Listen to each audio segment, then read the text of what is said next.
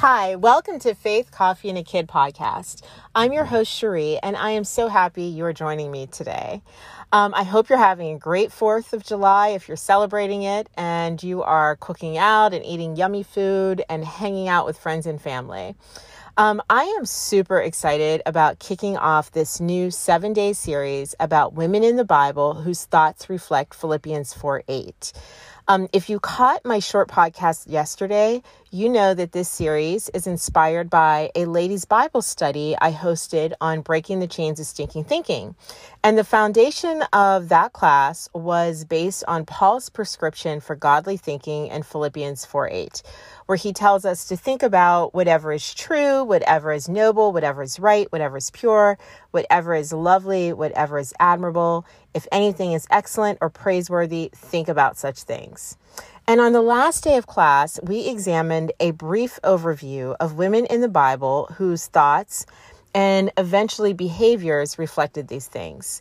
And so I thought it would be a great idea to have a podcast series on these women so that we can dig deeper into, looking at how they thought. And of course, we don't know exactly what they were thinking, but we can kind of glean from, their actions and the outcomes of what they were thinking about or what it was in alignment with. If you hear some birds in the background, I apologize. I actually had to leave the house. I'm at my parents' in Pittsburgh, so that, everything was just really noisy. So I came to a park and hopefully, this will be better. So please excuse the birds, but I'm going to jump right in. So our first episode is going to be about Mary, sister of Martha. And we are going to look at her thoughts and how they were in alignment with what I believe is whatever is praiseworthy. So I thought it would be a good idea to kick this off by looking at Martha and her background in Scripture. So we know that Mary is the sibling of Martha and Lazarus, and they live in a village of Bethany near Jerusalem. And we also know, importantly, that they are friends with Jesus and that Jesus loves them and has great compassion for them. And we see this in John 11:5, where it says, "Now Jesus loved Martha and her sister and Lazarus." And this speaks to Jesus as the man who had, human feelings. And I think it speaks to us in the sense that, Jesus is not this unreachable savior. He's our friend as well as our father, and that we can talk to him like a friend. We also know that Jesus felt compassion toward them. And we read this in John 11:33 through 35, when it talks about how Lazarus died and Jesus went there. And, Mary and Martha were, of course, distraught and the people were weeping. And it says that Jesus was deeply moved in spirit and troubled, and he wept.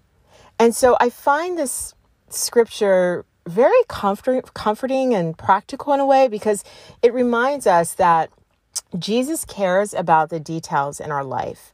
And when we are hurting, Jesus knows and he is there for us.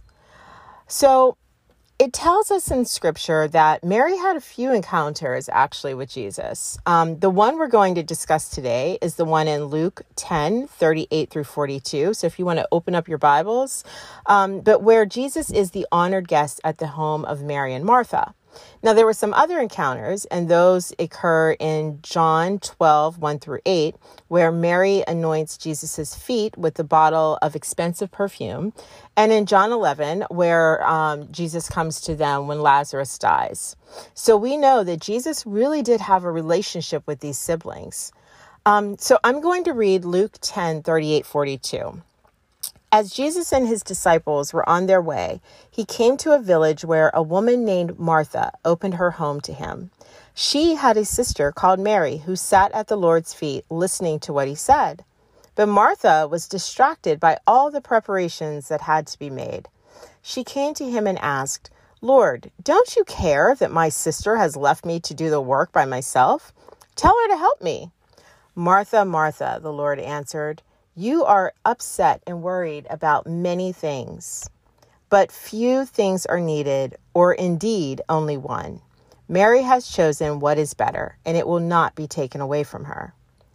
And looking at this scripture, we see that Jesus is an invited and esteemed and honored guest. And Martha was really busy with the preparations. I mean, can you imagine having Jesus for dinner? That would be pressure for even the most seasoned hostess. I always say that Martha gets a little bit of a bad rap here because, I know how I get when I'm having people over for a dinner or a party. I want to make sure that everything is in its place, that it looks lovely, that things are prepared properly.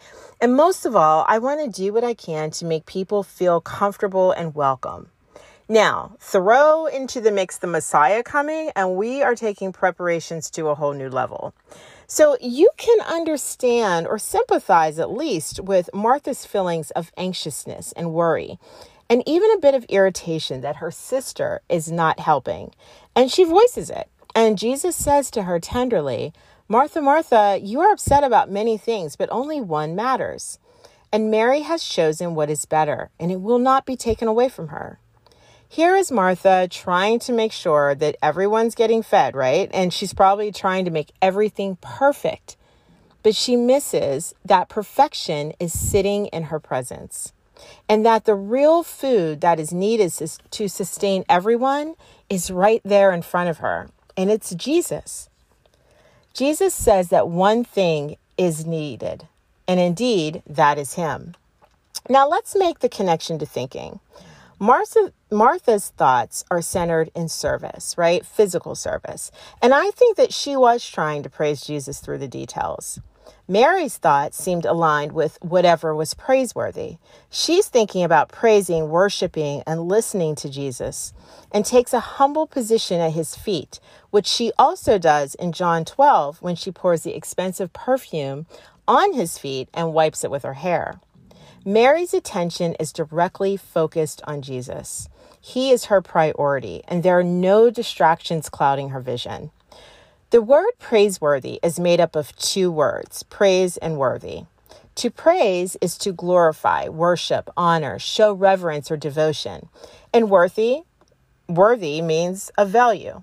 So when we are thinking in alignment to what is praiseworthy, our thinking is centered on the attributes and actions of God. We are not thinking in a secular way of what the world tells us to praise, which are things that have temporary value, right? The world wants us to praise the external. Instead, we are talking about praising that which is spiritual, praising that which is the internal. So when our thinking is in alignment with godly thinking, we become aligned with God and the things of God and not of the world, which often include, right, the many preparations we're faced with in everyday life. As we look deeper into Mary's mindset, let's look at a couple of definitions of mindset and attitudes. So mindset is an established, firm set of attitudes, a mental inclination, or a fixed state of mind. Attitude is a settled way of thinking or feeling reflected in our behavior. When we break down Mary's mindset, here's what I glean from it. Mary's mindset was firmly established and rooted in her love, obedience, and faith to Jesus.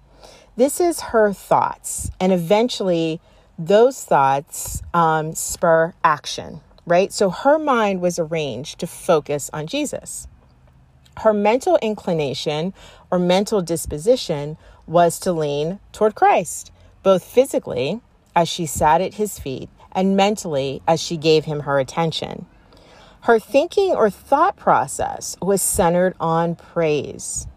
And the attitude of Mary was that Jesus should be worshiped, that he was her priority and came first and deserved her attention, reverence, honor, and devotion. Her behavior represented both her attitude and her mindset. Mary did what we are told to do in Matthew 6:33. But seek first the kingdom of God and his righteousness, and all these things will be added to you. Mary was soaking up the righteousness of Jesus. She chose what was better. For us to choose what is better, our mind has to be in position to seek God, to think about what is praiseworthy, because when we do that, then we are able to choose what is better.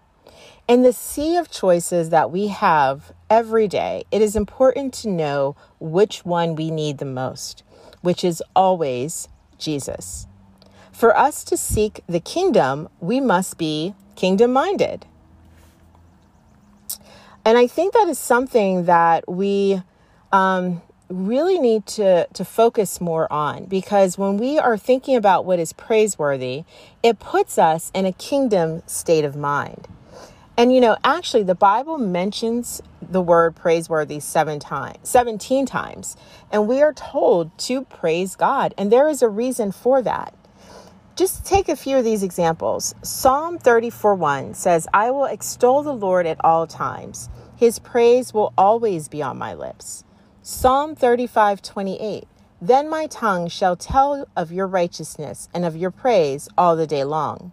Psalm 57:7, "My heart is fixed, O God, my heart is fixed. I will sing and give praise."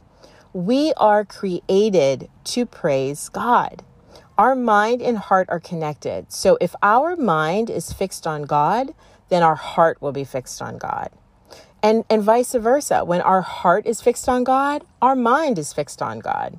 When we mouth words of praise, we squash away the worries and anxiety that plagues us in the details of the day or the circumstance or seasons of our life. Those stinking thinking seeds that the enemy tries to plant are suffocated when we re-fertilize our mind with the seeds of praise. Jesus recognized Mary for her praise, not just once with Martha, but again when she poured the perfume on his feet. And Judas said that the money for this very expensive perfume could have been used for the poor. And Jesus said, "Leave her alone. It was intended that she use it for my burial." Once again, Mary's thoughts were in alignment with praising Jesus and knowing what was worthy of praise. In contrast, right, Judas's thinking was focused on worth in a material and worldly sense. And unfortunately, we know the outcome of Judas's life. Mary's mind was positioned for purpose, which was to praise Jesus, right? Mary was undoubtedly a servant of Christ, and that was her purpose. And see, the beauty of thinking in alignment with God is that it brings about obedience, which brings about blessings. And Mary was so blessed because she was able to soak up Jesus's presence and listen to him, which I'm sure in turn strengthened her faith. The other blessing is the peace of mind she had when she made Jesus her priority, right? All that anxiousness, all that, those feelings of being overwhelmed with whatever situation, she had a peace that passes that understanding that we often escapes us. And so blessings come in physical forms, and that is great. But then there are those blessings that come that we can't see, but we can feel. And it's that peace that transcends our understanding. Also, when she used the perfume, Jesus said she was intended to use it for his burial.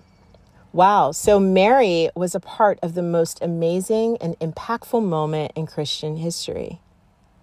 So what I hope you take away from Mary is that in our often hurried life, in our desire to take care of all the details, to not lose sight of what we were created to do. And that is to make God our number one priority and to love and praise him with our whole mind, body, and spirit. To not allow the distractions of the day to interfere with us thinking in a praiseworthy manner, and to examine our attitudes and mindset and remember in a world that is always telling us that we need, only one more thing, right? If you had this, you would be happy. Or if you did this, or if you traveled here or there, it would just, make your life so much better. Just remember this, that only one thing is truly needed, and that is Jesus. So thank you for tuning in. I hope you didn't hear too many distractions in the background. And I pray that you take a deeper look into the scriptures about Mary and that you join me for our second day where I will discuss Lydia. And we are going to talk about how Lydia's thinking is in alignment with whatever is lovely. So listen, have a blessed day and go and get your praise on.